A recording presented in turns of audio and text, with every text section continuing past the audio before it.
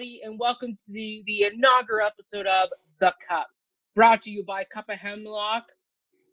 And today we'll be talking about the production of King Lear.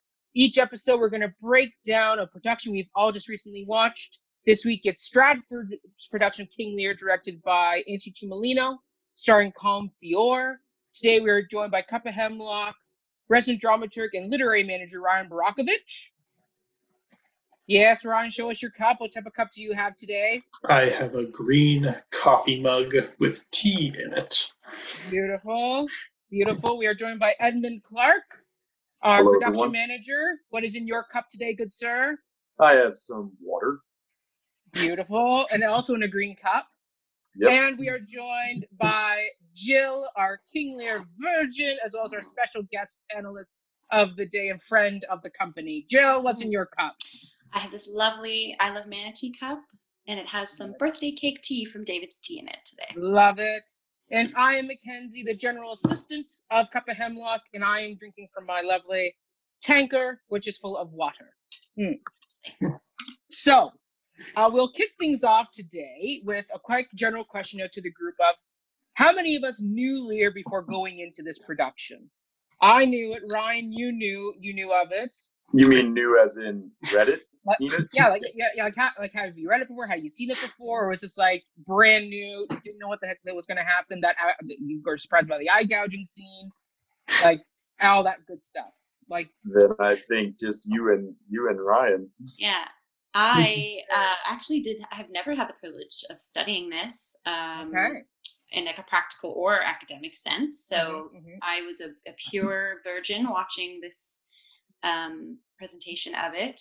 And Ed? Fantastic. Yeah, my only experience with Lear, I mean, I knew of its existence. I'd seen The Dresser with Anthony Hopkins and Ian McKellen, where Anthony Hopkins' character plays bits and pieces of Lear since he's an actor in the movie. And then also from adaptations when I was in university or theater school. Fantastic. Ryan, so is this your first production you'd seen of it, or have you seen other ones before? I feel like this was my first full stage production of it. I've seen full film versions of it. I've read the play several times before. I've seen season 3 of Slings and Arrows, which the incomparable William Hutt played the role beautifully. Yes. And actually, that's not true. I have seen a production. It was at the Fresh Meat Festival in Ottawa of Burger King Lear. And it was a puppet show with actual, like, real food playing the roles of all the characters, and it was probably the most remarkable piece of theater I've seen in my life. I don't remember the name of the lovely person who created it, but if you're watching, it was amazing, and keep making food puppetry work. Fantastic. Well, I had read the play. I had seen clips of it. I actually used the Edmund's bastard speech for my entrance monologue into York. So I knew that speech really well. So then it came on. I was like, I know this. So there we go. We got a nice mixed panel of people who are brand new and people who have some base knowledge of this play. So I think the first question we always can start with the production is, which character do you think was best performed in the show? Like which person stood out to you in the cast? Because I mean, everybody can be great in the cast, but they're usually someone you either identify with or the performance just elevated just that much further than everybody else. Like, who was that? Jill, we'll start with you. Oh, okay, great. I think there was a lot of standout moments by multiple actors throughout the show. One that really resonated with me, and it was just like, I don't know why it kind of resonated with me, but the Fool. And I went back and I actually watched the interview that was prefaced the showing. And Colm was saying how this actor, like he was such like an honest. Stephen Olmert is his name. Yeah, he was very immediate and very vulnerable in the rehearsal process, and I really feel he was that on the stage too. And he, being a Lear virgin, he was kind of like a good guiding light for me too, or like something to lean on. There really wasn't a performance I disliked in this interpretation, but something, like the Fool and any of the moments that were very raw and grotesque in like an emotional or physical way. Mm-hmm. I was very impressed. Okay. By those. Fantastic. Just wait till you see Stephen Olmert take on a part in Coriolanus, which we'll be reviewing next. He plays one of the villainous characters of that play, so it'll be very interesting to see your interpretation of him when he's playing a very different role, because Stephen Olmert does a very good job at playing very sincere characters. He was a fantastic Sir Andrew Aguecheek when he performed with Brian Bedford in Twelfth Night. So he's a fantastic actor. He also runs the Birmingham Conservatory at the festival, so he's quite a fantastic man. Well done. Great choice, Jill. Ed, what saith you? Who is your standout shout out of this production? I'm gonna have to agree with Jillian. I think The Fool was my favorite performance, and I think it has to do maybe a bit opposite to what Jillian was saying. I think it has to do a lot with his tempered performance of the character. He was very well paced and well timed with when he chimes in, when he speaks, how he spoke amongst chaos. And I think it was that chaos that everybody else was setting against his performance that really made it stand out. So for me, The Fool for sure was I mean, every moment that I feel you were supposed to laugh, you laughed, and every moment you were supposed to think that you thought. Yes, they had great chemistry, Comfior and Stephen Olmert. Like, you watch that scene with them where they're talking about, where Lear's saying, "Do not let me be the fool," after he's on his way from Goneril's to Regan's.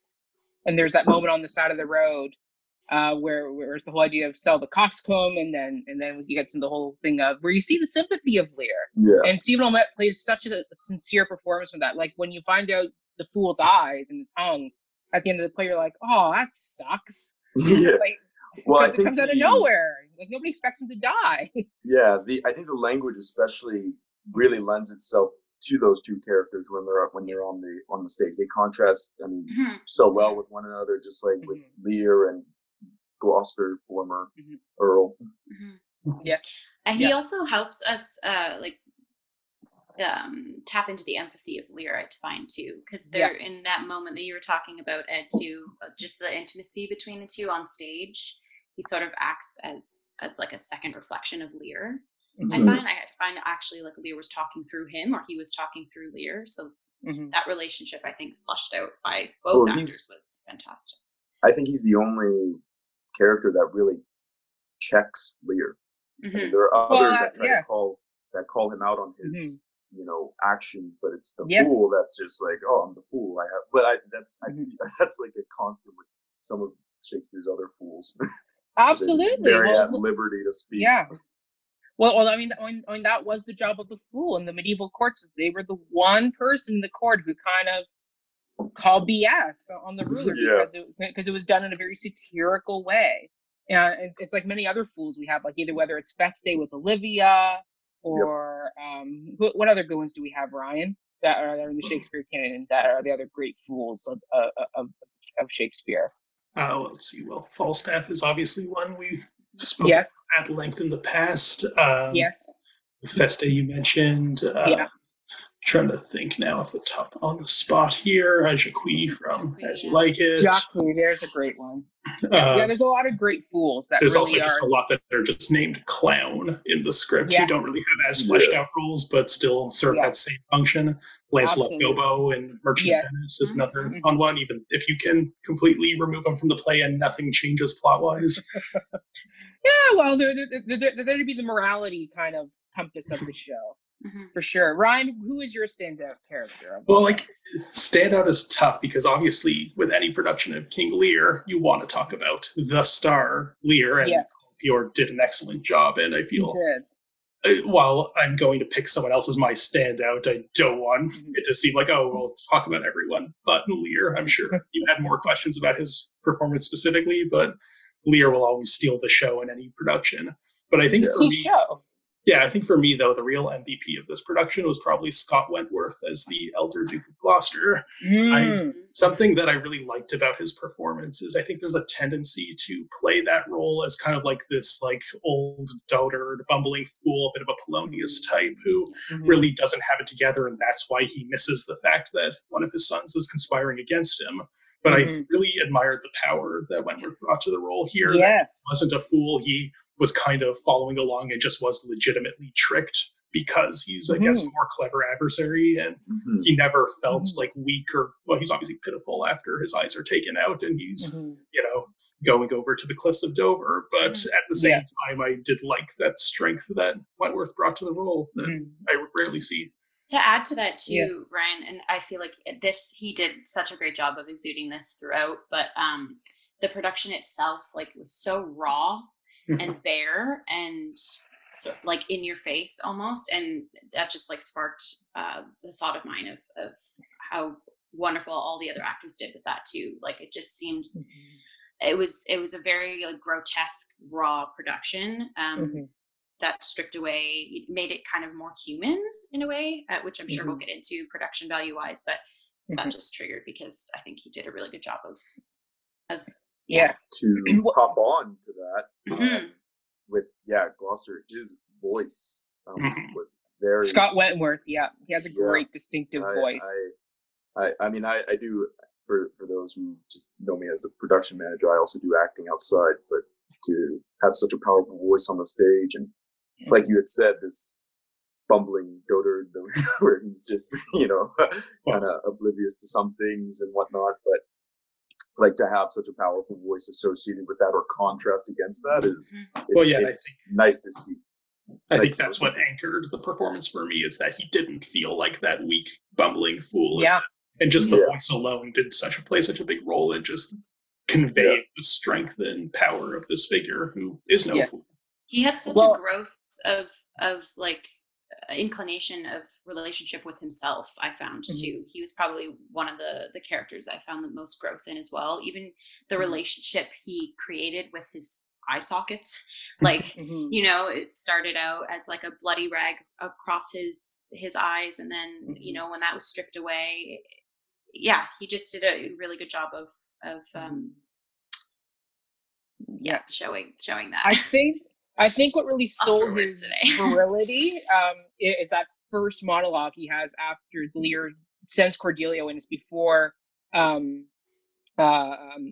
comes out with the letter speech, where he's talking about his two sons and just how he's I slept around. I got a bastard kid, and he has a lot of that strength. Even up to when he gets his eyes gouged out, when they drag him on stage, tie him in a chair. He's he's fighting it. He is all the way. He's a very powerful presence on stage when he comes on. And you're right, Ed. It does definitely come from the voice in particular. That's what really sells Scott's performance for sure. Because he's fantastic. He actually just played Shylock recently as well. He was Tevye in Fiddler on the Roof that year. He was Shylock, and then he also was Juliet's dad. Capulet in R&J as well. So he's a fantastic actor. Tony nominated as well. So there you go. Scott Wentworth. I will say, definitely he's getting the win for this. I will say mine was Maeve Beattie as Goneril. I love Maeve Beattie. I loved her so much because she didn't play Goneril like a villain. I actually felt pity for Goneril, where I was girl, I get where you're coming from with this. Where she was basically just frustrated with the situation that she was in. I think having now seen my parents go through this with their parents, where it's where you get to that age where it's you want to help your parents, but at the same time they're still wanting to be the parent. So there's that power struggle, and particularly Maeve Beattie, because she's the eldest. Now, has a lot of expectations put on her, as Tim Chinglin points out, where she is the representation of upholding the past with Lear, where it's that thing of where she's trying to assume control of the situation, but he's continually fighting against it, and she just gets frustrated, and she's you know what, forget it. You tell me that I should be a barren like person who shouldn't have a child, and you're beating my people. Like, she was very sincere in her performance, that even when she like makes the choice to join up with Edmund, you can see why, because it's, for her, it's not a love match, it's a power match, where she is more like, okay, my next step of securing myself is get with the new Earl of Gloucester, because clearly he's got more sense about him than Albany does. Mm-hmm. So like she gave a very well-rounded performance that I felt really kind of sold the character in a new way for me, because the two sisters, Gon and Regan, can be played as very Machiavellian, like evil, abusive people, but it's like, no, I actually understood where they were coming from. So Maeve Beatty, you get a shout out from me. I'm gonna contend with you on that one, because I'm not doubting the sincerity of the performance, and maybe I missed a beat or two that helped me get into the transition of what I'm about to say, because I believe that at the end I was a bit thrown aback, where there was this sort of kind of vindictive nature about, what she was doing. And I mean, poisoning her sister and whatnot. I feel like that just kind of might have to come out. But it did throw me off a bit, where it's like, okay, maybe in the transition something to me was missing, or maybe I just missed it, whether it be through movement or something, or I'm not sure. But there was a bit of an abrupt switch towards the latter scenes of Lear. Am I the only one that just saw that? No, I kind of agree with you, Ed, and I think it has to say to Lisa Rappeau Martel, who played Regan. I do agree. I feel like their relationship sort of tapered near the end for me. Like in a way, like obviously it does, but in a way that it could have been stronger. Not necessarily from an acting sense, just from like a vibe sense. And that could have just been a direction thing, or who knows. But because I was able to find the contrast and comparisons between those two sisters, especially throughout the whole show. But I just felt more of a closure with Regan than I did with Goneril, which I don't think necessarily is wrong. But I agree with you in saying that there's maybe something that was missing there. And I think I always appreciate going for not the obvious, right? So they didn't go for the Machiavellian, vindictive, conniving in the very beginning all the way to the end. But it is, something very difficult to do when, the obvious is the obvious for the reason it's the easiest, right? So when you go against it, it is kind of hard. I just think, it kind of tapers in little moments. Ryan, what do you think? I was pretty happy with the sisters' portrayal. I see both sides of this. That yes, I do think that this, going against the obvious, as you put it, Ed, that really did, cement their kind of take as these sort of villainous characters. Something that I kind of just love about this play in general, and maybe this production brought it out a little more than others, is that the thing that starts the conflict is kind of so small in a way that it's just Lear shows up and he's like, I want all my knights to live in your castle. And he's like, no, this is too many knights. Get them out of here. And everything kind of spirals from there. Obviously, it starts beforehand when he divides the kingdom, perhaps in the not best allocation of resources, but things don't actually start going downhill until he's just like, look, I have all my knights, and she's like, don't bring those knights in here. And which I don't blame her for. Like they make very valid arguments in that scene between the three of them, where it's like, why do you need 200 like knights and squires when like I have a whole household who can look after you? See something. Like, he's like, it's not. There's no matter. Like it's just like I want it. And it's like, well, he doesn't care if you want it or not. You're not in charge anymore. They're the ones that they're in charge now. See, something that I remember arguing with my grade 12 English teacher about this is that I'm like, he's the king. Why is this a conflict? Why can't he just say, no, I'm staying? And he's like, well, and the English teacher was like, well, because he gave up the land and it belongs to Goneril now. Like, but he comes with a whole army of knights. He can take the land back if he finds that she's not using it to his cup of tea. Yeah. He could. Well, that's a Shakespeare plot hole. I don't think it's a plot hole. I just raise your cups every time we hear 17-year-old me was not impressed at Lear's judgment there. Before we segue too much away from the lovely ladies of the piece, might I put a compliment on the costuming of the women? I loved right from the get-go. Goneril's all in green, Reagan's all in red, and then Cordelia sort of has a mishmash of muted yellow kind of, and the blue and whatever. And so right from the start, that sort of gives you a connotation as to what their vibes are going to be.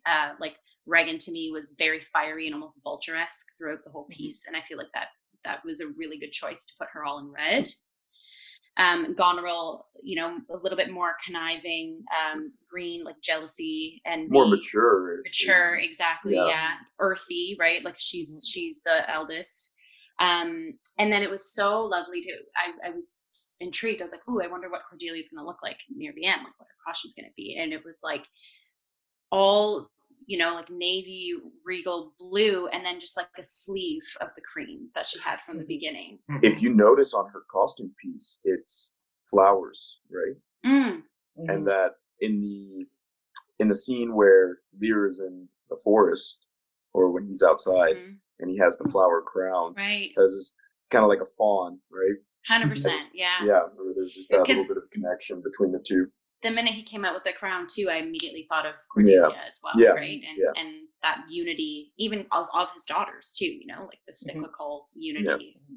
Another cool thing, because I was going to mention the costumes, I thought they were amazing, but the two sisters, their costumes are very reminiscent of the Cinderella sisters. I was just about to say that. Ugly stepsisters. Yeah. That was like one of the first things I saw, and I thought, oh, that's like... Because I thought they were going to be vindictive when they came out.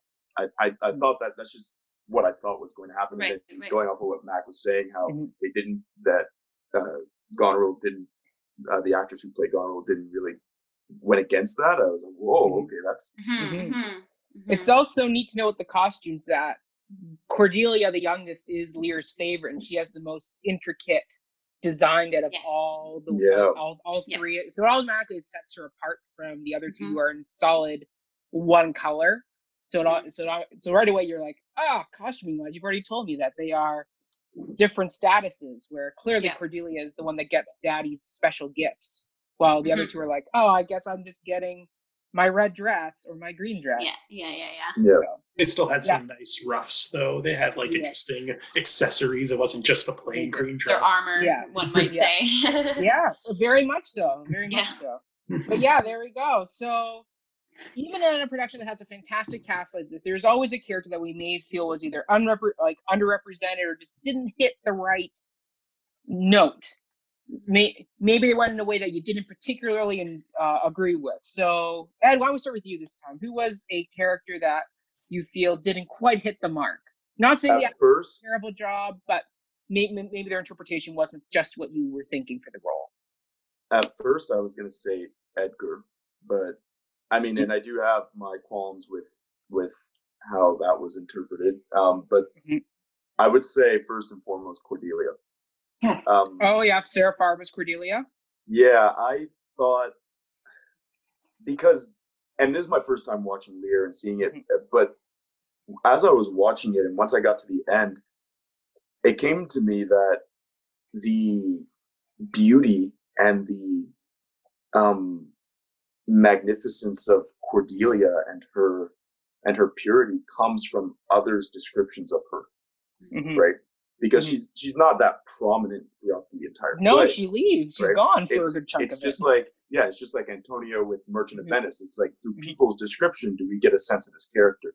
Well, while being on the stage in the first scene, because that's really where you said it, her character just wasn't strong as the language really suggested that she should be. I mean, she knows that she's going to say what she's going to say is going to be something that her father will not approve of, right? She knows this, but she says it regardless. So I think the character was just really portrayed as a lot more weak and very emotional. And I mean, there was like, and when I mean grace, I mean like when the regal aspect of it, right? Like the grace of Cordelia in her as being like a princess, just wasn't. For me, I thought it was a bit lacking in that regard. Fair enough. So that's my because I just think, and this plays into the end especially, because I don't think Lear should be the one to be sort of sad about. I think it's Cordelia, right? The one who was just kind of given the short end of the stick for what Ryan eloquently put. That's a very trivial matter. Very true. That's me. Sarah Farb as Cordelia. Fair enough. I have to agree. I think of all the characters, she's a bit more of a wallflower in this show, where I didn't fully connect with her. So when she leaves, it's like, oh, that's too bad. But I know she's coming back at the end. So, but even then, with the how at the end, just because you really need to connect with Cordelia off the top in that first scene, because to get that emotional impact of the howl and her death at the end, you really need to feel for Cordelia. I don't think there was enough. Mind you, we're watching a film version, so the camera was showing us what we want they needed to show. Yeah. So I don't know if there were things that were that were either looks or moves that were done off camera that maybe would have accented her more in that first scene. But I have to agree that which wasn't as pronounced as she could have been. I will say, Mac, even if she wasn't necessarily as pronounced, and we didn't necessarily feel for her on her own terms, Colm sold the hell out of the howl. Absolutely. Did you guys treat yourself to the interview before the performance started? Did you watch it? You have to, with him and Jason Molina. So it was, I mean, I was already like heartbroken watching that, but he had shared that his best friend or one of his good friends had died that day, and so like that howl was for him. And most of us are actors ourselves too, and like the open vowel sound, right, is such like an emotional access anyways. And I instantly got goosebumps and started tearing up, because you knew that it was like, this is a different howl, like this one's real, like this is not just you as Lear doing it. And so I love that he shared that in the interview too, because I think that's especially, I mean, again, we're probably going to delve farther into Lear as the convo goes on. We will. With someone like Lear and personal access and what that takes. Absolutely. Jill, how about you? Was there any particular character that you felt was either under like didn't quite hit the mark for you? I kind of wanted more, and maybe this is just not even an acting sense, but character wise, I wanted more from Edmund. Me too. That was one of my notes as well. Because he was killing it for me at the top, and then Mike Sherrow, who played Cornwall, just like stole that scene, and like he had so much agency, and blood was boiling, that I'm like, and like he's the villain. Like the idea of villainy was tossed around throughout the whole play, I would say, but and maybe that's because that makes Edmund's a little bit more tailored. But I don't know. He was just like obviously essential to the plot, but not. I wanted more from the character. He was very neutral. He was very neutral and very conservative in his performance. When you can go bigger. I kind of thought he like was doing an interesting job for most of the time, and I thought especially the way that they've changed the character of Edgar made him more of like a bit of a lech, a drunkard at the beginning, not the noble son. But the moment where Edmund kind of lost me was near the very end. To both these sisters, how I swore my love speech.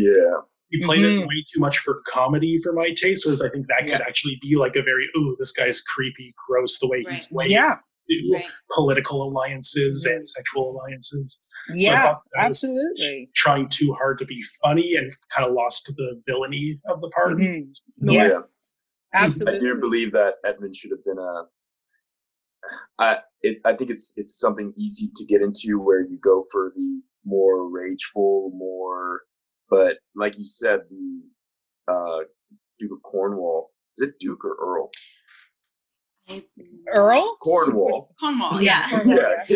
he did steal that from him, and that I think what would have been an interesting approach is if he had gone for a more, I guess, Machiavellian approach, or just more subdued. I think if it had been well contrasted in that sense, because it's something to like one note that we got in acting school, is what's the opposite of love and hate, right?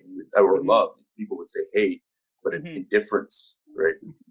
So he has this hate for his father, and everything else is he's very much detached, like most of some of the behaviors in the play. It even made it a little bit difficult to latch on to his relationships with Goneril and Regan too. Like it wasn't this. I don't know if it's like a stake thing for me. I just was like, when they shared intimacy, there was a neutrality to it. Yeah, I think, and I don't.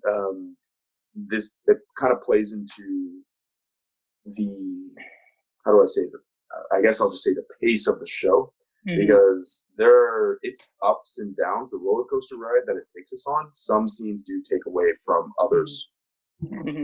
Yeah. But get into that more.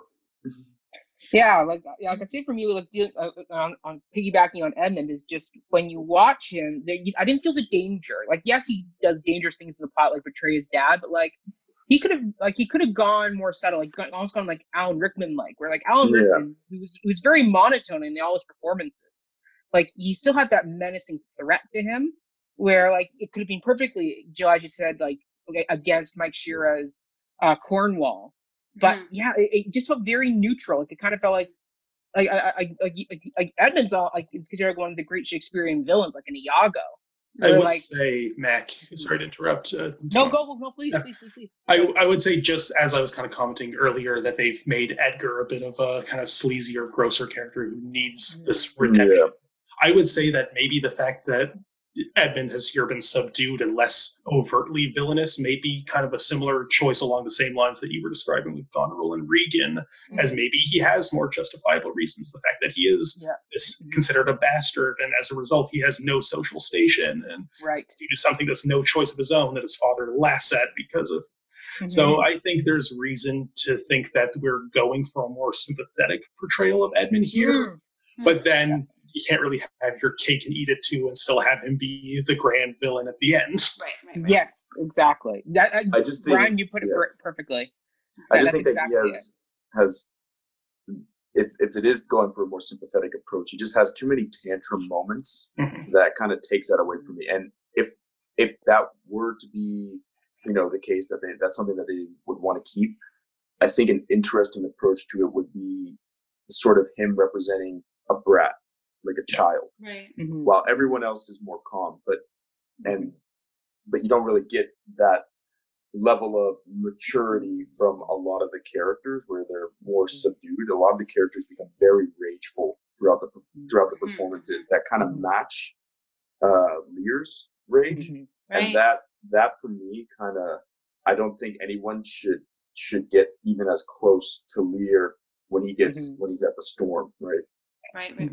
Yeah, exactly. Speaking of storm, that's a beautiful segue to, I was obsessed with the soundscape of this production. Mine too. And the lighting, especially from us watching it like a movie, right? And I'm sure we'll delve into this as well too, but how we have tailored depictions of the piece because we're looking through the lens of a camera as opposed to sitting in the real audience.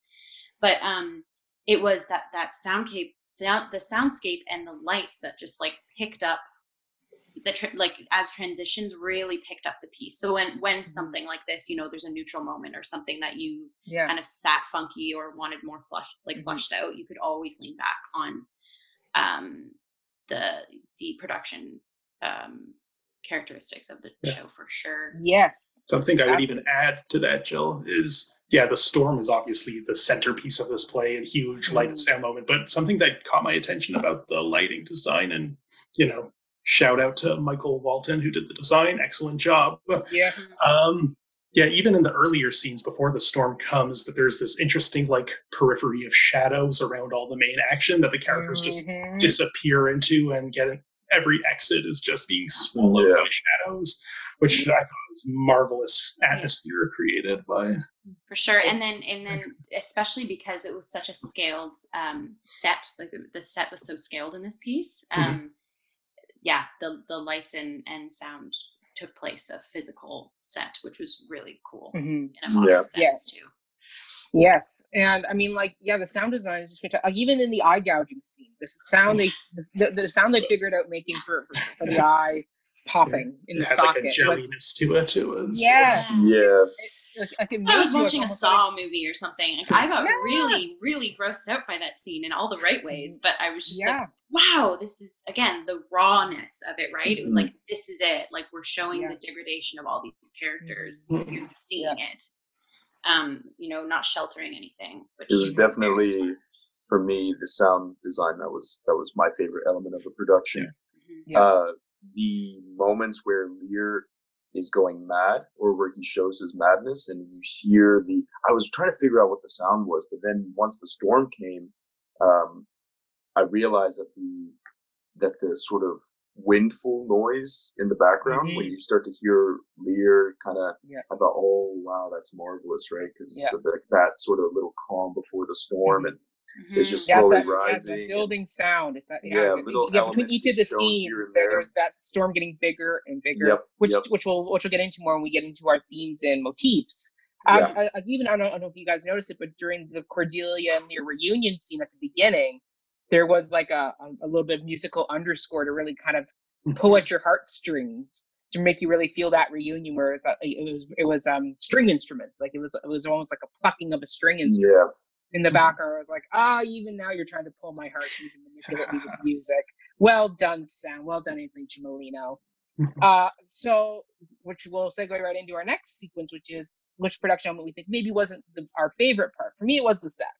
Because the set, because it was so minimal, like at times when you're trying to differentiate between, are they outside or the inside, like in the three-way scene between Reagan, Goneril, and Lear, it's like, are you guys supposed to be standing outside the castle, or are you guys supposed to be standing inside the castle?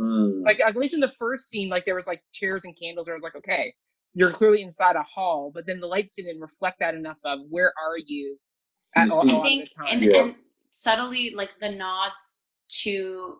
It was funny in the scene with Gloucester and Edgar when they were walking up the hill. They were just like walking in circles, but then they were making it obvious that they're like, "Look at us, it's so uphill." Blah blah. Like that was funny to me, and it worked. That's a smart way to use that. But again, without them nodding to their location or what they're doing, it was a little bit.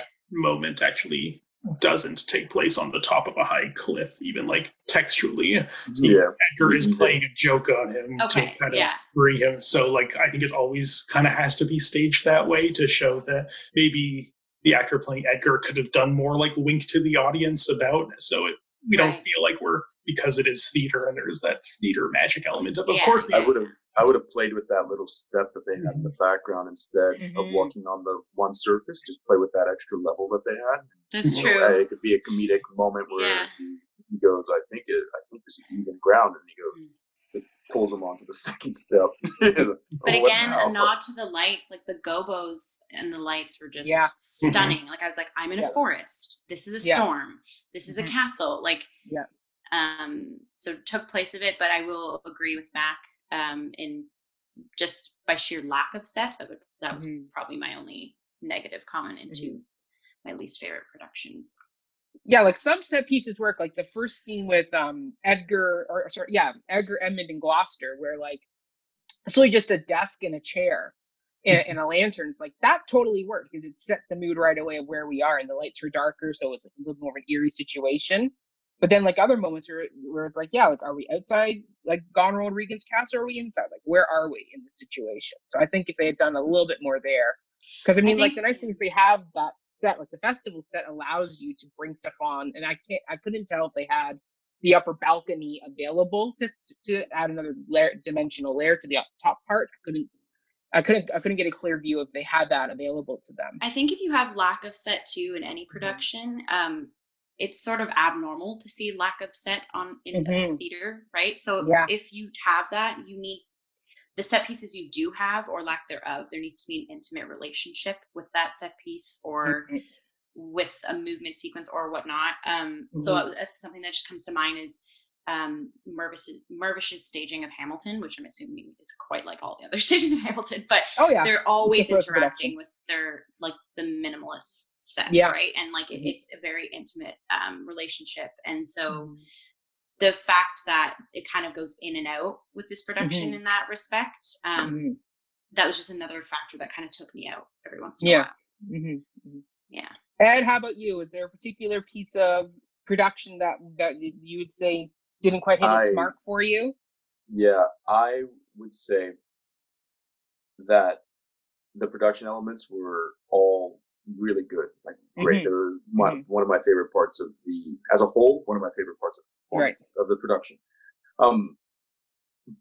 But I personally prefer, whenever Shakespeare is performed, I personally prefer a space and players. So I love the set. I thought the set was awesome.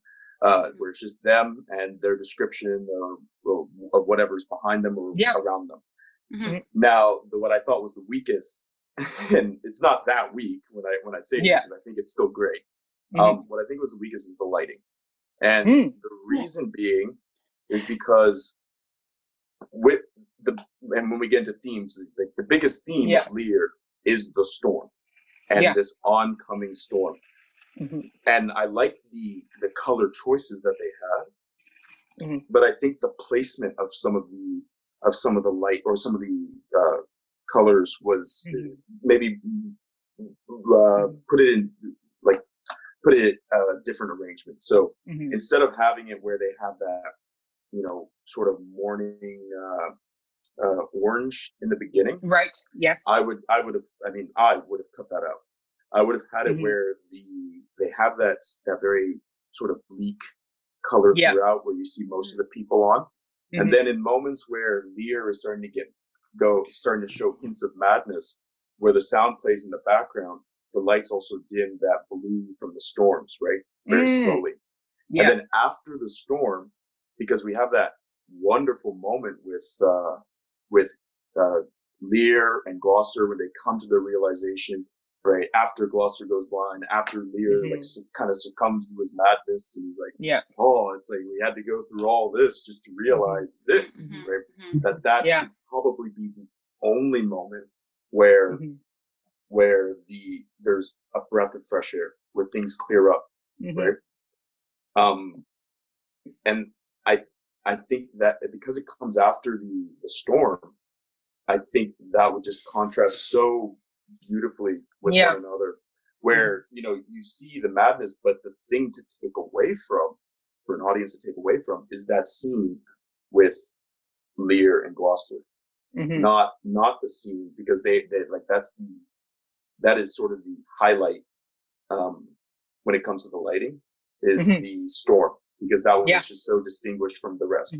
I think if it had the sort of morning fresh air atmosphere that it has in the beginning, and in the forest scenes when they're outside, right after the storm, and in that moment with Gloucester and Lear, I think we would have known what to take away from, right? That this is the morning after, and then bleak.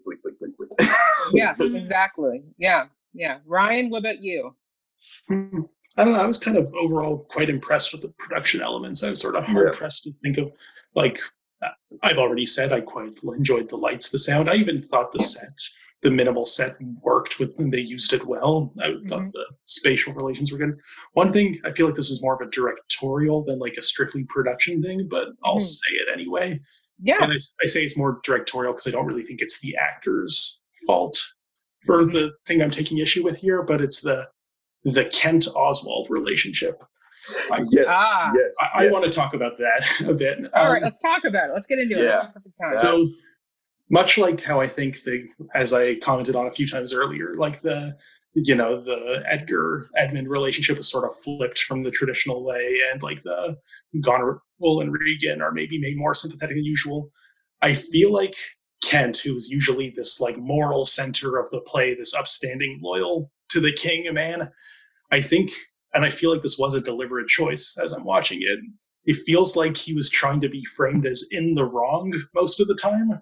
Okay. And like the actor Jonathan Goad who played him, Yes. like he had like a real interesting cowboy kind of like demeanor that I've never seen taken to the character before. But I found this got frankly a little uncomfortable in like his scenes with Oswald, and because Oswald is supposed to be like this real sniffling, cowardice, but also like partly evil, like minion who you're not supposed to like. You're supposed to just like hate him the second you see him. But the actor whose name escapes me at the moment. I got it.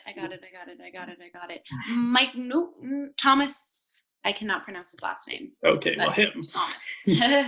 Our apologies if you're watching. But yeah, like he did like nothing wrong in his performance. He just played the role like. But I didn't hate him at all. And in his, there's like that moment early on where like Kent like beats him down and like yells at him and berates him. And I'm sorry if this is going to get a little political for a moment, but the fact that an actor of color is cast in this role, and then I'm not saying, they should have made him awful, because obviously, but it just felt very uncomfortable that I feel like we're supposed to root for the white man who's beating him for no reason. Yeah, no, very true. Very true. Like, if anything, no, go ahead, go. Yeah. Well, I just saw it as if we're looking at themes of Lear. I saw this production just give us what is sort of inherent, and that the addition was that scene, or that relationship where I think it's a commentary on racism. If I'm being blunt, I feel like it's supposed to be, but I don't know what it's trying to comment, if that's the case. It feels out of place. It's the wrong character to do it with. Exactly. You could probably do something a lot more interesting with like a black Edgar and a white Edmund, maybe, and like, or whereas or vice versa. Yeah, just I think Oswald is kind of there's not enough to him even on the page that he can be used as that symbol for that. And if you, especially Kent and Edgar as our two heroic characters, are the ones who beat him and then kill him in Edgar's case.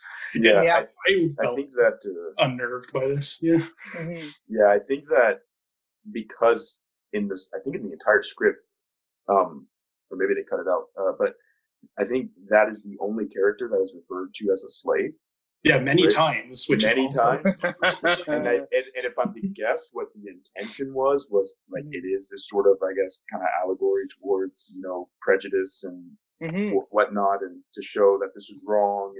But it like you said, the scene just doesn't. Those two characters, those scenes just, I don't find they lend themselves to that. So I felt that it was out of place. And this was the first time I just take you out of the play. Entirety, the composition. This was the first time that I've seen anything Lear related where I did not like Kent as a person, and I think, and I don't think that's Jonathan Goad's fault in like the portrayal. I just think there is something weird, and I think the dynamic with Oswald had a lot to do with that. I think that's definitely a directorial sort of note. I'll piggyback on that. Like, I found Kent to not be over, like, he's almost an enabler to Lear's bad behavior. Because like Lear, I can't remember the exact sequence of that scene, but does Lear hit him first, Oswald, and then Kent picks that up, or is it the other way around where Kent starts and Lear kind of joins in with them? I think Lear kind of shoos him away, maybe, and then Kent really goes for the So like that's something I didn't like, especially watching it like my second time, because I watched this 3 times, but like watching it the second time where I focused on him some more. I was like, Kent is not great in this situation. Like, he is enabling Lear's bad behavior. Yeah, and like that's an interpretation, certainly like that directorially and actingly they can make. But if you lose what I think is the moral center of the play, and that is usually Kent, you kind of have Oswald certainly doesn't replace that role. Like, if that's the commentary you're trying to make, so like we lose something important, I think. Well, Kent has that great line, which is like the "be better, Lear." Like, after he's kind of chastised Cordelia and it's kind of turned her out, and Kent is really trying to get through, and then he has his whole disguised character where it's like, where is this person? It's almost like he's 2 different people.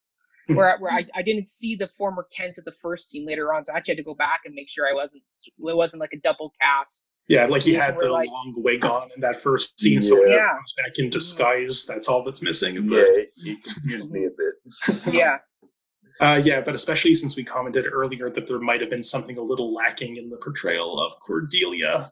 Those two characters are really the ones that you need to get down pat, and that's why Kent is the one that comes to Cordelia's defense at the beginning, because right, we are right and Lear's in the wrong is like the big neon sign that hangs above both of them.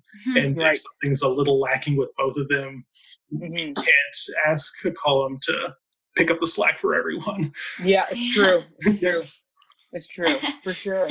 Jill, any comments on Kent and Oswald and all that good stuff? Just agreeing with that, and also not reading or seeing this production before, I kind of just glazed over those characters. It's like, oh, these characters aren't the most important plot points, so I'm just kind of gonna just be entertained, but not fully focused on their relationship. But I feel like it could have definitely been deeper or different. Well said. Yeah, for sure. Okay, so overall, do we think this production hit the mark? Will we recommend it to other non-Shakespearean people, Shakespearean people? Like, is this a version of Lear we would want to recommend to our friends and other peoples? I would definitely say yes. I think even from an actor's point of view, or or having actors watch this production, because similar to going back to talking about the minimalist set, and it's not that I didn't like it, it's just the relationship with it was a little bit wonky here and there for me. But going back to what Ed was saying, I think that's so important to kind of just, when you strip everything away, like it's, again, I've used this word countless amount of times, but it's the rawness, real, like earthy vibe to it that I think a lot of actors will benefit watching, especially sort of just in that alone modernizes Shakespeare in a way too, which I think is important. And just to kind of like piggyback on that, I love the level of staging, the levels that the staging took. So like at the top of the show, there was more standing, and even utilizing that back level, like that was used a lot. And then as the play went on, things literally stepped forward or down. So like characters started sitting on the ground, or like only using the main stage as opposed to the levels. And then you literally got that Gloucester and King Lear on sitting in the floor like children almost, or or like the connections of people to strengthened as the piece went on too, in an intimacy or a physicality point of view. And then even with the sisters, right, like they stand regal at the top of the stage, upstage, and then as they move downstage, literally they're sitting on the step and like lean. So I just feel like it's a really good depiction of utilizing levels in a piece, which I think is important too. So it never felt static.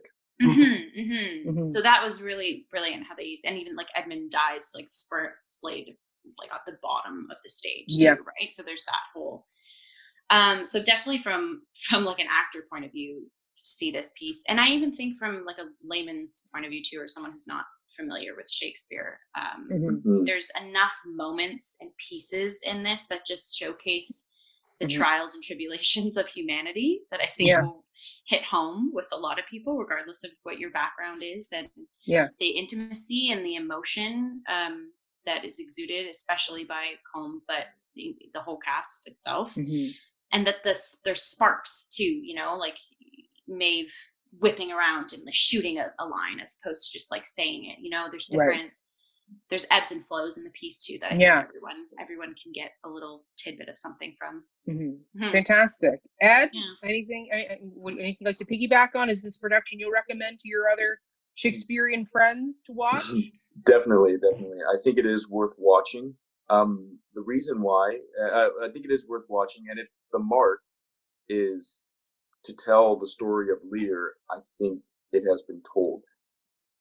But I do believe that there was more that could have been extracted from the play. Like I said, like I said earlier, I think this production just plays with the inherent themes of betrayal and that chaos, the authority, and I think the things that are kind of given, they run with that.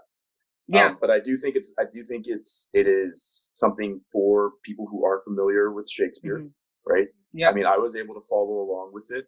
My experience with Shakespeare productions outside of a school setting have just been it can be very difficult to follow along. So the actors did an amazing job in interpreting the lines and guiding us along the story that is unfolding, even if you miss certain nuances, right?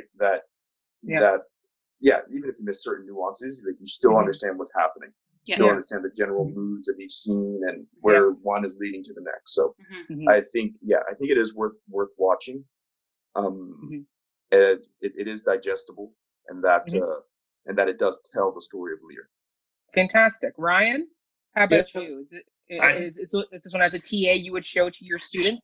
I think this is actually the ideal type of production I would show the students. Sadly, this only has 3 weeks on YouTube before they take it away, and we're already well into week 2. I don't know when it'll even be when this goes live that we're recording right now, but you can watch it on iTunes. You can also rent it from there, as well as Broadway HD has a copy of it, so it is available. Yeah, on platforms. But why I say I think this is kind of the ideal type of production, if not this production specifically, but this production falls into this type of production, obviously.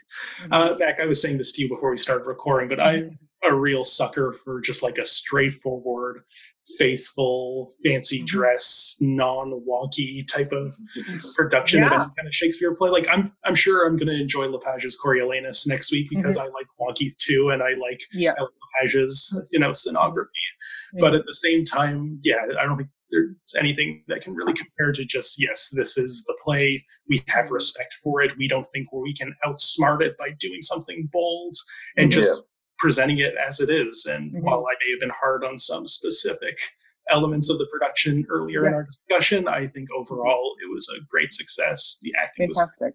Designs were all great, and I felt things for the characters that I've seen many times before. So I think that kind of says it all. Yeah, perfect. Okay, so now I did some reading and watched all the extra videos that Anthony Chimilino and the festival put out. So some of the themes and things that they were really trying to highlight was, for example, homelessness and poverty. Do we feel they hit that mark? Because we see that at the very beginning, there's kind of those pauperish people on stage where they get shooed away. And we also see like Edgar in his moment where he becomes poor Tom, where he's kind of taken in by the other impoverished people. We see that with Lear and the whole idea of him being turned out into the storm. Yeah, can I start this one? Yes, please. I'd love to start this one because I have thoughts on this. You can lead the way on this particular I topic. totally get where they're going with that, but I don't think it succeeded, and I think it fundamentally could not succeed, and I think that's for one simple reason, that these people are all super rich. I was just about to say that. This is royalty. Like, even if, they spend a night out in the storm and night pretending to be poor Tom, like, they're going to return to their castles. Maybe Lear doesn't because he dies shortly after, but like I don't feel like this play can be a meditation on what homelessness really means in the very pragmatic sense of there are people without home. Because Lear has a home, he just can't put his 1,000 nights in it. Like, it's true. Like it's true. And I almost like Edgar's Tarzan look. Like I didn't see him as being like a caveman. I was like, oh, like he didn't, because of his status. I couldn't see him as you could put as layers and layers of dirt on him, but I would never not see him as royalty or regal.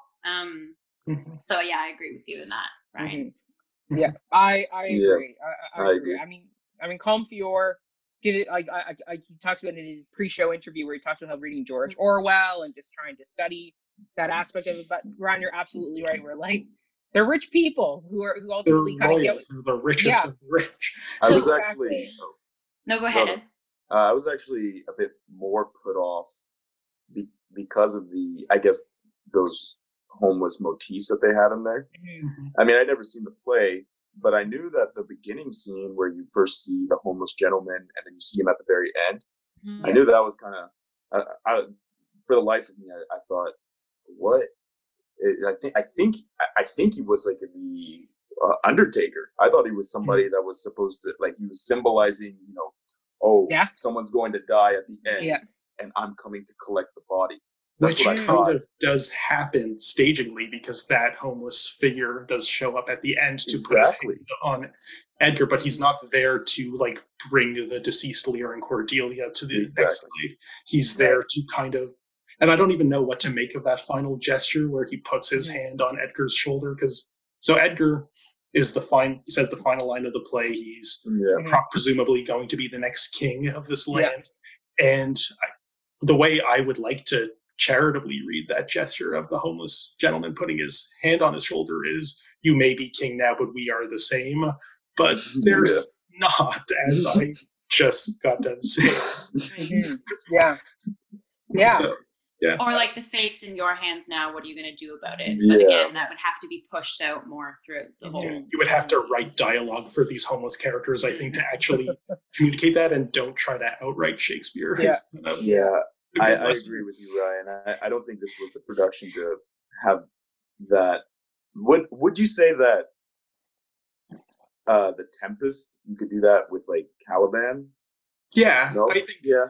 Well, because Caliban is already the character that represents that, like, he is the spirit of the island, who's literally an indigenous population whose home is taken from him by the colonizing wizard who shows up. Well, there you go. We'll get into the Tempest. We'll save the Tempest. We'll save our Tempest talk. But I mean, I think if you want to look at another thing about homelessness, you look at Timon of Athens, which we often compared to. We will, which we'll get to, but that's also very much a companion piece, because it's both about two old men who end up in the wilderness together. But yeah, I mean, another thing Antoncino brought up is that he wanted to represent the daughters as the eldest, who is Goneril, representing the past, the middle daughter, Regan, representing the present, and the youngest, Cordelia, representing the future to Lear. Do we think that came across in the show, that these three daughters represent these three different time periods for Lear? Can I start? Yes, Jill. You are more than welcome to start. So I think one of the three succeeded fully. And I think, again, Lisa Rappeau Martel as Regan in the present. Yeah. I think she was always grounded, like feisty from she never wavered, you know, she was like, anytime she was on stage, you know, and I didn't, then the next I would say would be Maeve Beattie as Goneril. Which she just, Maeve has the beauty of holding sort of like a stoic vibe about herself anyways. And her being the eldest, like that, she portrays that beautifully, don't get me wrong. But in contrast to Regan, I felt like that could have been more discovered rather. And then with, I did not feel at all with Cordelia being the future. And again, I think it's that initial introduction of Cordelia and the fact that she sort of disobeys what her father wants to hear. That's where you can sort of go on her path of representing like future or different than the now and tradition.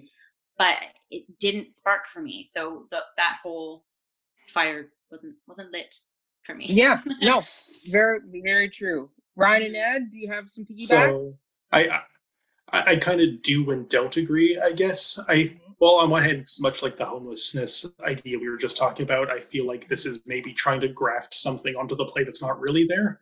Right. Because to me, like, all of them are Lear's juniors, because obviously he sired them. Right. So to try to say that any one of them is like the past in relation to, like, no, they're all in their own way, just, I think, different trajectories of what the future could be, or the present could be.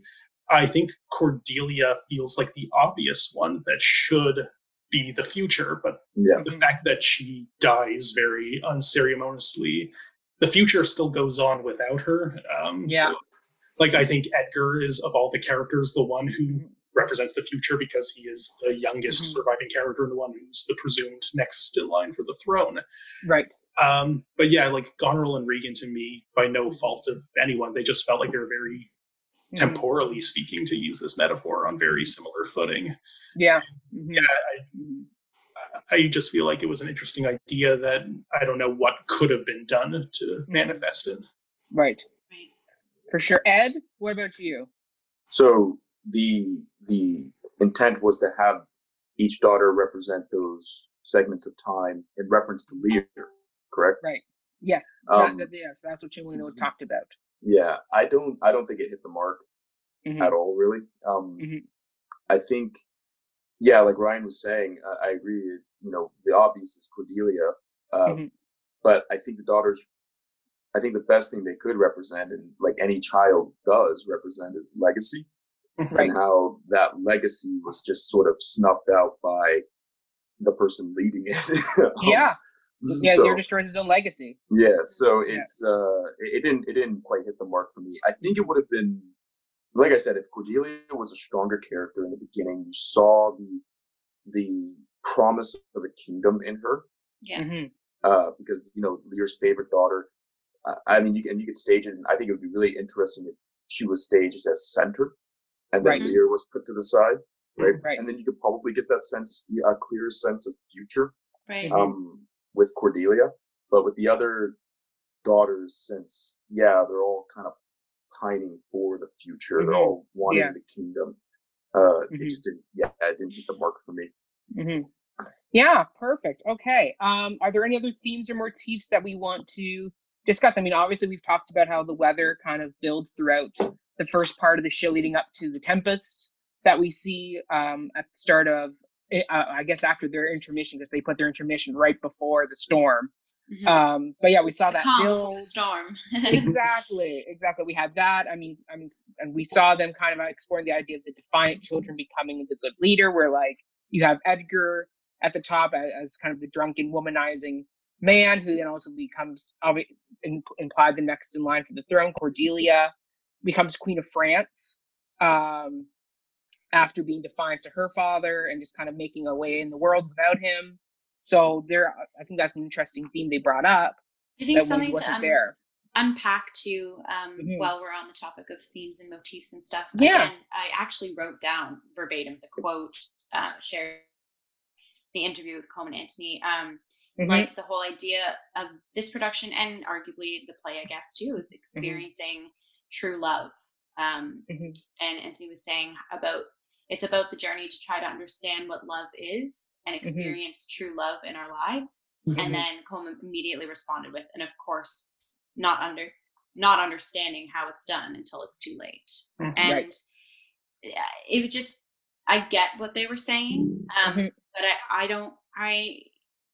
that wasn't fleshed out for me in the production. Like it definitely underbellied a lot of moments and characters, but and I think it's beautiful how they both phrased their whole purpose or backing behind the production. But I didn't see this being a play that discovers that or unpacks that, and maybe that's exactly the point. But well, if we're looking at what the actual love in question is, I think we're supposed to think it's the love between Lear and Cordelia, but that existed prior to the events of the play. Yeah. A bit of a stumble during the entire plot, and then is recaptured at the end, but oh no, it's too late.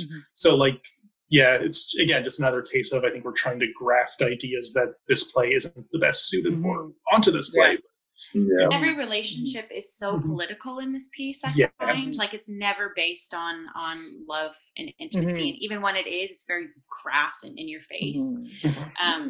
It's like, that's not a tender kiss, or that's not like a loving exchange. It's all business, right? And so it just kind of puts a little sour taste in my mouth too, because if it's about experiencing true love, that to me, the idea of that wasn't present at all in the piece. It makes sense to me now why they had so many many kisses in the play, in the production.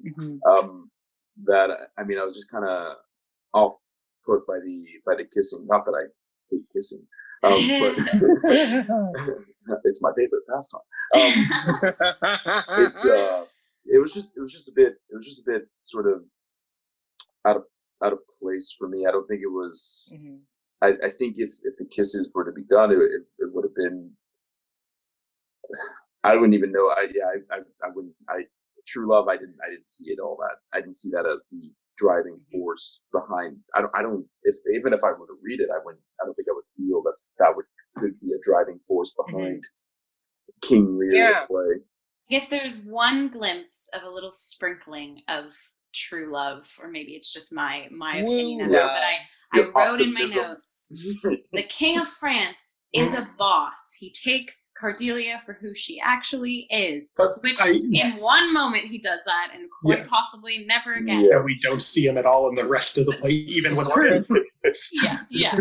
So the tiniest little sprinkle, but there was a moment of like, oh, whoa, these people are like, he's actually seeing her potentially for what she's worth. Yeah. Maybe it's false or not, but that was like the only time in the play where I was kind of able to meditate on something like that, you know, where someone's actually seeing someone or trying to get to know the true person behind the mask. Yeah. And I would like to add just that Carl Ang, who played the role of the King of France, he's in one scene, but he owned it, and like he leads. Oh my God!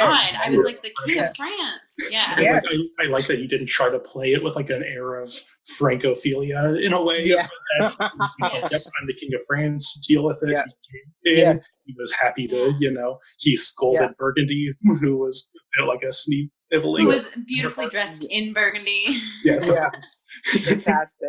Yeah. Okay. So now we head into some of our specials of King Lear specific questions, where we will kind of do a little bit more of a deep dive into the play itself. So production wise, it was fantastic. We can infer some things from the production in our answers to these questions. But the first one, which I think people always ask, is what do we think King Lear's mental state is? I have a very different interpretation of it, so I'll leave that to the end. But I want to hear some of yours first. Ryan, why don't we start with you as our resident TA? Well, I will say, one, that I am no expert in like degenerative mental illnesses, so nor am I. I don't claim any authority on that matter. Also, I am not really a, psychoanalytic critic here, so I don't want to say what? that.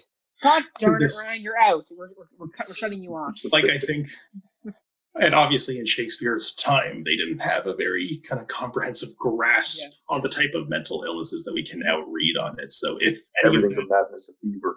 Well, madness fever, an imbalance of the humors that just, cut some blood marks on yourself and that'll cure it all. So clearly the medical science wasn't there, but what may have been there, like if there is any inspiration of that in the writing of this text, I think it's just from observation of seeing these kind of figures, whether they're men in power like Lear or just any man, succumbing to these, illnesses also.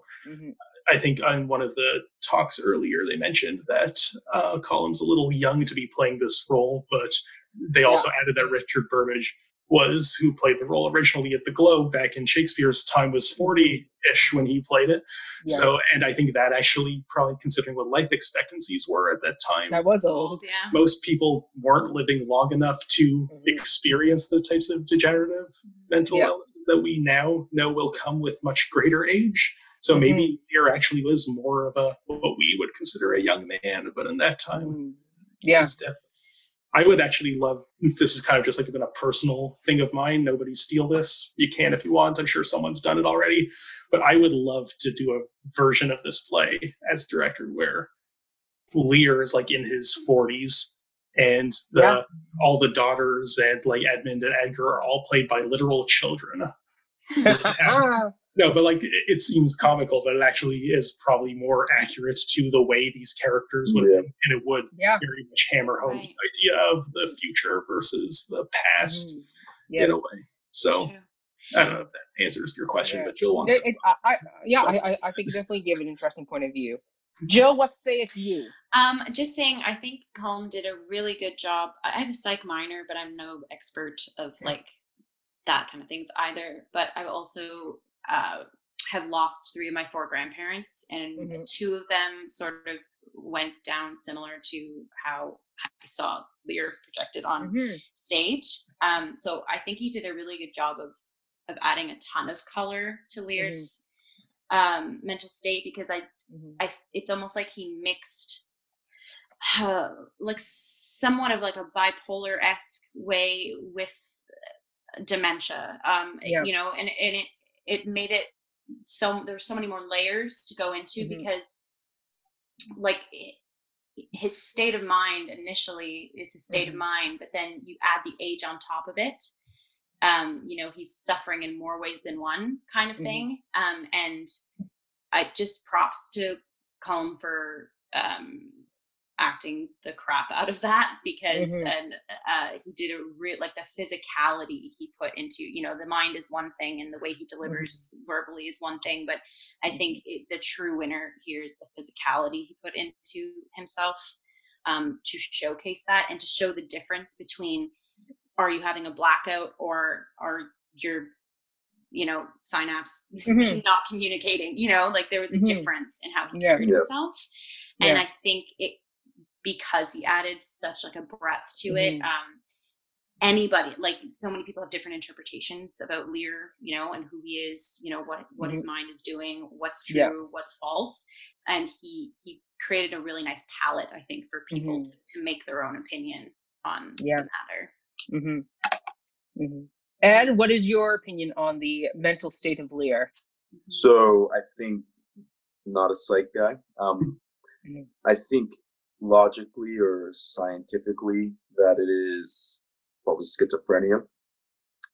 There's a lot of, and I wouldn't know what type, or very severe. He's obviously seeing things that aren't there, or he is disfiguring reality. And how offended he is in his daughter's absence of love, though there is no absence of love, right? I think it's a very subtle sort of distortion of reality. And then artfully, symbolically, I think that's the true madness, is that it's him outliving his wisdom. Yeah. I was actually going to say too, going back to piggybacking off of that, Ed, like this character is a typical character for me that is out of place, in a sense of like born in the wrong time, or like an old soul, where it's just like, you may not be wrong, but the circumstances that are placed upon you or that you find yourself in, they just will not align with you. And it's sad. Like, and there's so many characters that are like that. Like, I'm thinking of like Angie in Top Girls, or, just steering away Shakespeare wise, but Shakespeare's every play has like one of these characters, arguably. But, there's that oddball, or there's something that to the social norm is wrong, but it's not. It's just, Ed, and just, no, I think that's an excellent point, because, and I think if you were in that time when Shakespeare was coming out with plays one after the other, that this would have been a really interesting beginning to see, because all of his dukes love him. All the, pretty much everyone, and Edmund doesn't specifically say that he hates Lear. It's his dad that he hates.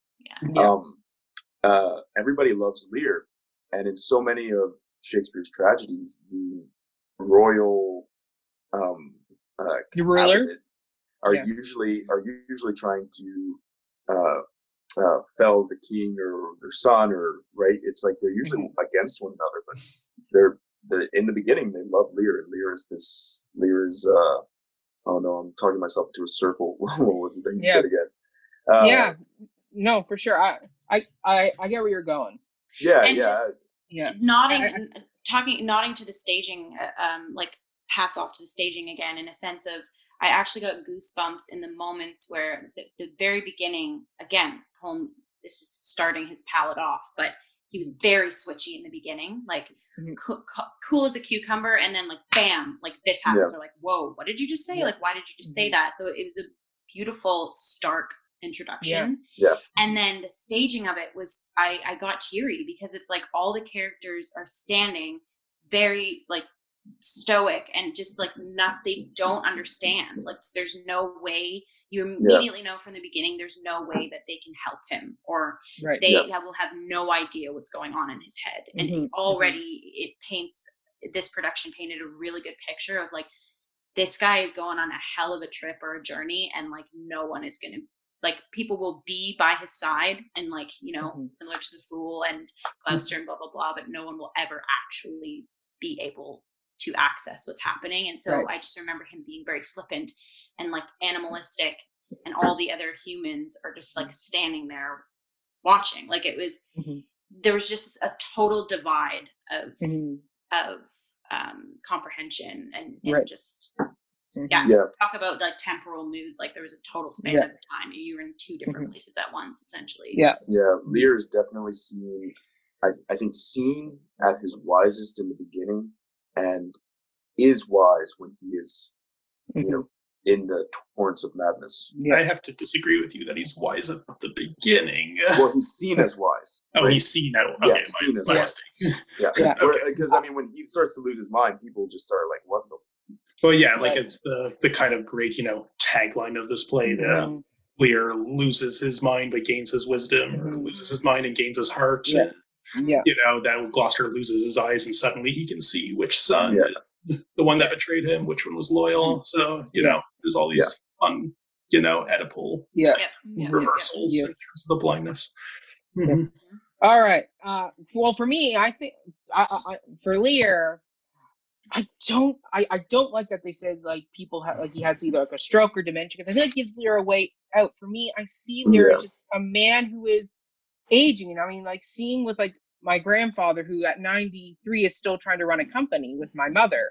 Like there's a lot in there where it's just like you see they're going from say the sixth stage of man to the seventh, where he's going into this childlike, where we see this with the elderly, where they think they can still be in charge and try and run things, and then they get frustrated at either their families or PSWs, and they'll lash out either physically or verbally, and then the next minute they're remorseful. So people saying he's flipping between madness, I think he's more just aging, and he's becoming this child again, as Shakespeare would describe it. And it's not so much of, oh, well, he had a stroke and that's justifying why he does what he does. It's like, no, he's just what we're seeing now with a lot of elderly, where it's like they're frustrated with their life and their situation, where they're just becoming dependent, and they don't want to become dependent. And it's like, I get it. Like it sucks sometimes that you have to depend on your children for things, but like if your daughter says, I'm sorry, Dad, you can't have 200 people come stay with me for how many months of the year, and he's like, well, screw you, I'm going out in the storm. He's like, well, that's Lear's fault. That's not God or Regan's fault.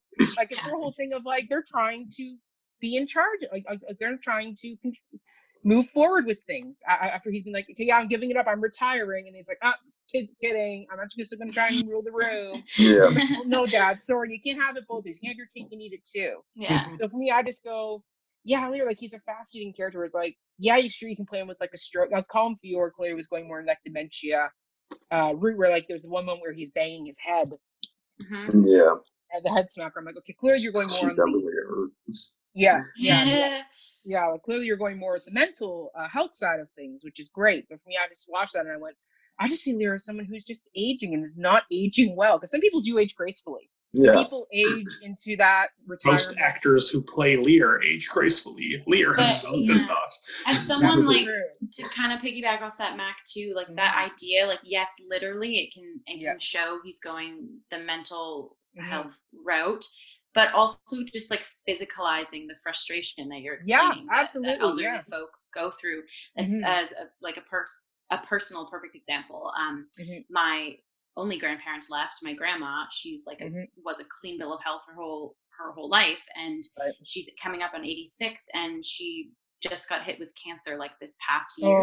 And she was someone that like she was on the golf course like 2 years ago, right? And so she aged gracefully, and then this hit her, you know, and then now with us being in the middle of a pandemic too, and that's adding a layer of loneliness and difference and stuff like that too. So I think something like again, props to Colm for creating this palette like that physicalization of frustration, and something that can happen like my grandmother, where it's such a stark thing that it's like you've had everything and then it's gone, or it's different, or it's changing.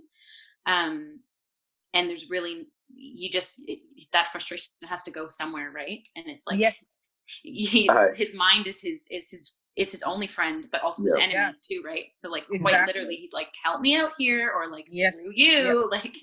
I feel as though Lear was supposed to die before this play started. and that he just continued to live. And just kind of going off of what you were saying, where it's like he's just sort of outgrown his time. Yeah. And that I think out of necessity he had to, or he has to, because he had 3 daughters, not a son.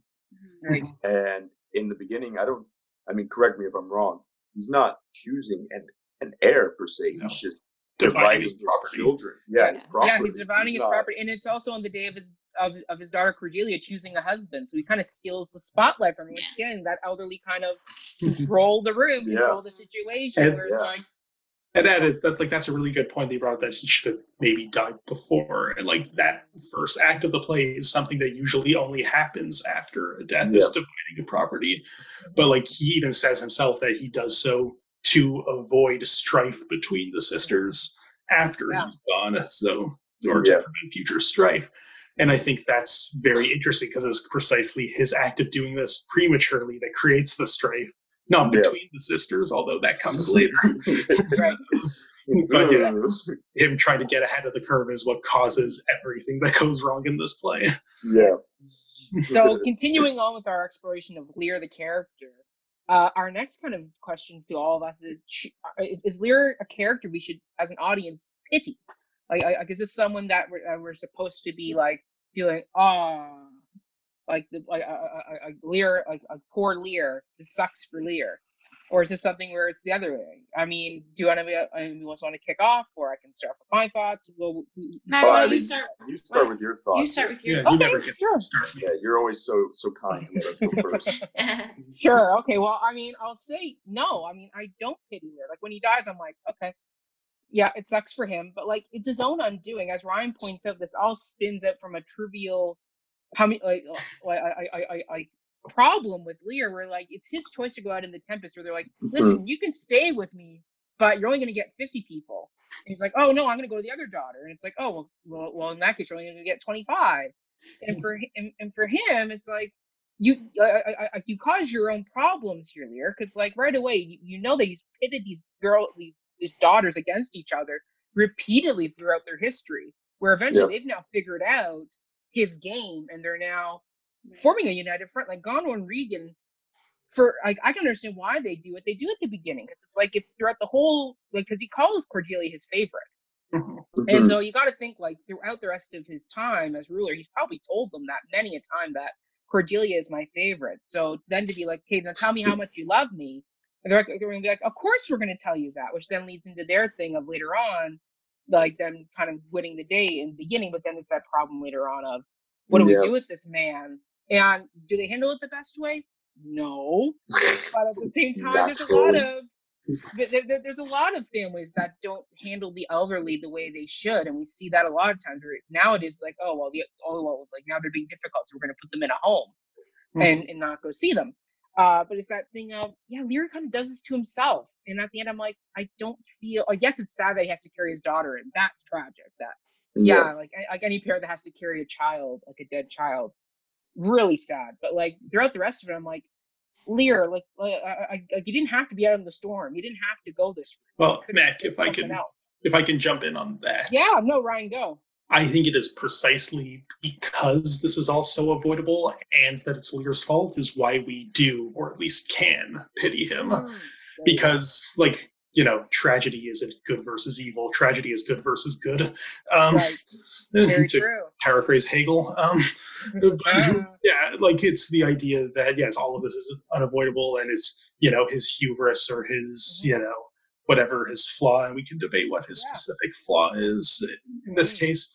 But yeah, the desire to be loved is quite literally what leads to his undoing, his stubbornness. And the fact that, like, I wasn't, criticizing that, these problems are so trivial, therefore we can't pity him. I think it's because, so many things could have gone the other way and none of this would have happened is kind of what makes it hit so hard at the end. And I think the death of Cordelia is the biggest exemplar of that, because 10 seconds, if they had, like, gotten Edmund in the gut 10 seconds earlier, they probably could have avoided that whole thing. And there's actually like restoration versions of this play that rewrote it, that Cordelia survives and marries Edgar and all as well. Yes, that was a popular version that they performed for a long time before they reinstalled the tragic ending. I have like a split view, or like a split pity on him. Jill, give us a split view. Similar to how the brain kind of goes one way or the other. I find that I don't pity him at all when it comes to like Lear as the father and Lear as the ruler. Even Lear as like a comrade. I think he's arrogant and stubborn, and you know, he shares a lot of negative aspects in that way. But Lear as a person, by the end of it, I do feel for him, and that's something that's always really interesting in how I read or see plays too. Is I find that I can dissociate myself from the character and like just think of the character as a human as opposed to the plot, like what they're serving to the plot. So from like a plot perspective, I guess I don't pity him at all. But from a person perspective, like absolutely I do. And I think it bleeds back into the notion of like this, it's not his fault that he's, you know, past his time or born out of his time, you know, and that's stuff like that is sad to me, or definitely has me rooting for people like that. So exactly, like by the end with him holding Cordelia, or even the moments that he's, I've said it again, is raw and on the ground. Like when he's that's like when he's literally on the ground, that's when for me he is grounded, you know. Any other time that he's standing up, it's like, again, he's floaty, he's you know, he's speaking off his head or whatever, literally. But when he's on the ground, our whole, like, you know, bears the weight of everything down. It's you start kind of squeezing out who the person of Lear actually is. So pity the person, don't pity the plot. I get what you're saying, exactly. Ed, your final thoughts on this topic? Yeah, I like what Ryan said. I do believe that, you know, you can pity him. And I think what the production was going for was that they want you to pity him. But I don't believe the intent should be for Lear to be pitied. Right? I think you can pity him if you like, if that's what you see, but I don't think the intent should be for him to be pitied. He is a person that dragged his legacy through the dirt. I think it would have been really interesting if he didn't hold Cordelia on the way in, that, you know, symbol of what could have been, you know, his whole legacy in his hands right there. I think it would have been really interesting if instead he dragged her body in. And the production they did in the early 2000s with, I don't know if it was Christopher Plummer or Peter Hutt. One of them they actually did have, because the actors couldn't lift Cordelia, they actually did have him drag her on stage. Yes. I think that would have been, because it just symbolizes that Lear did this onto himself, and if we are to learn anything from Lear and his actions, because I think maybe the one moment where we like it's appropriate to pity him is when he comes to the realization that, what I did was wrong. And just that, but you know, if we're to learn something, it's that, you know, our actions have consequences, and that this is the things that unfold cause and effect of his. It's so hard because he's not even fully mad in the beginning. So he starts out as sane as he can, his level of sane. But just goes down the ladder. He's not at the to me, he's mad in the sense that it's different. Like his madness is like it's difference, or like an abnormality. You know, I believe in the beginning of the play that it's more so pride than madness that is making him reject Cordelia. And that's why I think it is totally his choice in that matter, and in that scene specifically, that he rages against Cordelia for what she says in front of all of his court. Yeah, it's true. Like his pride is wounded in that moment. Absolutely. And they fought for 2 suitors, and that's why Burgundy leaves. You have nothing now. Do you want to marry her? Great, get out. So speaking of daughters and other characters, the final question of today is, do the villains of this piece have valid arguments or reasons for their actions of the show? We already kind of touched on this slightly earlier when we were talking about the performances of these We villains. did. We did lightly touch on it. Can you read that again, Mac, just so I can fully digest? Yeah, absolutely. Yeah, the final question is, do the villains of the piece have valid arguments or reasons for their actions? So villains would be Goneril, Regan, and Cornwall, and Edmund. Cornwall's let's not cut him out of the loop. Yeah, it's true. Cornwall's in there. Especially in this production, they really play up his... He is in there. Yeah. He's all up in there. Yeah. I have to agree with Mac when he had spoken about Goneril and how it was like out of desperation. I feel she was the strongest. Like I still not trying to contradict my note earlier where it just kind of switches closer towards the end, but I think for the first half into going into the latter, that she does show more valid reason for her actions as opposed to Edmund or what was the other one? Cornwall, who is Regan's husband. As opposed to Edmund and Cornwall, I would say Edmund is third out of those three. I think there can be a valid reason. I just don't think in this particular production that was really focused on. I think they just wanted Edmund to be the obvious villain. Yeah. I think there's so much like bubbling subtext of tension that every character has in this play because of Lear's uncertainty and he's sort of like the overseer to everyone. That sort of bleeds into all the other characters, I think, because they're frustrated with that, but then also through literal DNA, you see pockets of Lear in all the daughters too. Yes. Like his tenderness in Cordelia, the fieriness in Regan, the sort of like stoic get shit done, in Goneril. So what was I getting at? Are they justified in what they do? So I feel like yes they are, because by sheer fact of there's Lear just projects this like arrogance or like this aura onto everyone. So like there's only so much a person can squelch that, when he's always there, right? And so anytime they flip off, it's just like they have to release in some shape or form. And others in this production did it quite grotesquely, but and I just think that's like a nod to humans too. I feel like everyone had when they have a temper or a temper tantrum, or it's that release of energy that you need to have.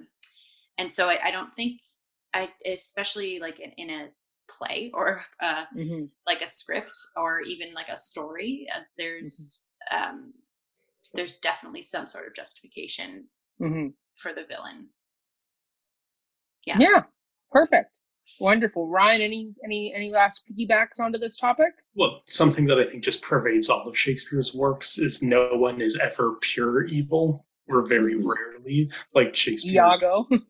Well, even Iago, I think you can. Yeah, he's the closest you get, certainly. But but I think there's always like little embedded justifications, and like we were just on our other Cup of Hemlock series, we were talking about Merchant of Venice just last night as of this recording, and like I think Shylock is the type of character that is supposed to be just textbook villain. You're not supposed to like him, but then he's given that speech, and you completely do understand his justification. Yeah. And I think, with the exception of maybe Cornwall, that same logic applies to all the villains in this play. Also, like Shakespeare seems very hyper obsessed with legitimacy and bastardy, and like Edmund is just one of the many characters who's like, well, society treats me like a bastard, so therefore I will be a villain. Like Richard says in his opening monologue of the play quite outrightly. Edmund says it in this play. Don John doesn't have nearly the same kind of speech in Much Ado About Nothing, but basically the same underpinning logic. Yeah. King John 2 we'll talk about in a few weeks, so I won't dig into that one so much. But I think Shakespeare had a soft spot for cripples, bastards, and broken things, so to speak. Beautiful. Well said. To quote Tyrion Lannister. Yes. But love it. I'm just laughing because that's like so perfectly put. It is. And I think that's the perfect button for this first episode of The Cup. Thanks everybody for tuning in and enjoying this. Oh, wait. Yes, raise our glasses. Let's raise the cup. yes, raise the cup. Cheers to all. You can find all of our Cup of Hemlocks on all the different social media platforms, including Instagram, Twitter, Facebook, all at Cup of Hemlock. Jill, our wonderful Shakespeare virgin / wonderful special guest and friend of the company. Where can people find you and all your amazing work? You can follow me.